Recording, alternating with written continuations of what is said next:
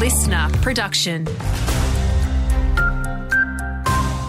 Afternoon, it's Andrew Shaw with your news briefing. Residents across the Goulburn Valley and Gippsland still cooking with gas are being warned to brace for rapid price hikes in the next few years as supplies are slashed across the state. A new report from the Victorian State Government is calling for more than 2 million households to fast-track the switch off gas to electricity. A transition roadmap has warned, though, that without change to our usage habits, but with dwindling production, we'll be needing more gas than we make by 2027.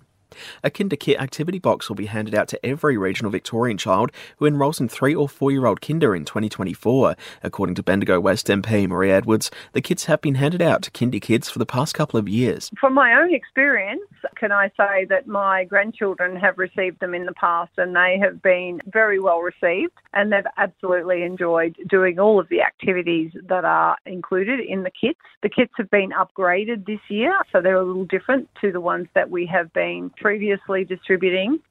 A review into Australia's healthcare system has recommended an overhaul of current funding arrangements at rural hospitals in Victoria.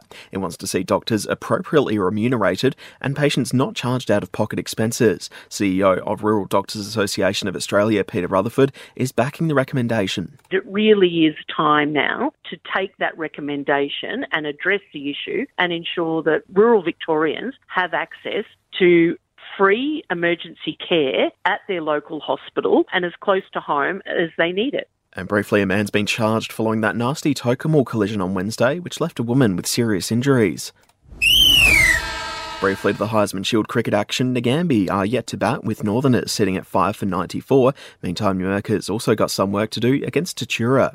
And an opportunity for new draftee Tao Giath to return home to Morwell after being selected at the recent national draft. AFL Premiers Collingwood are paying a visit to Gippsland in the next few days, kicking off with a super clinic and signing session on Sunday. After that, they're visiting schools and running clinics on Tuesday.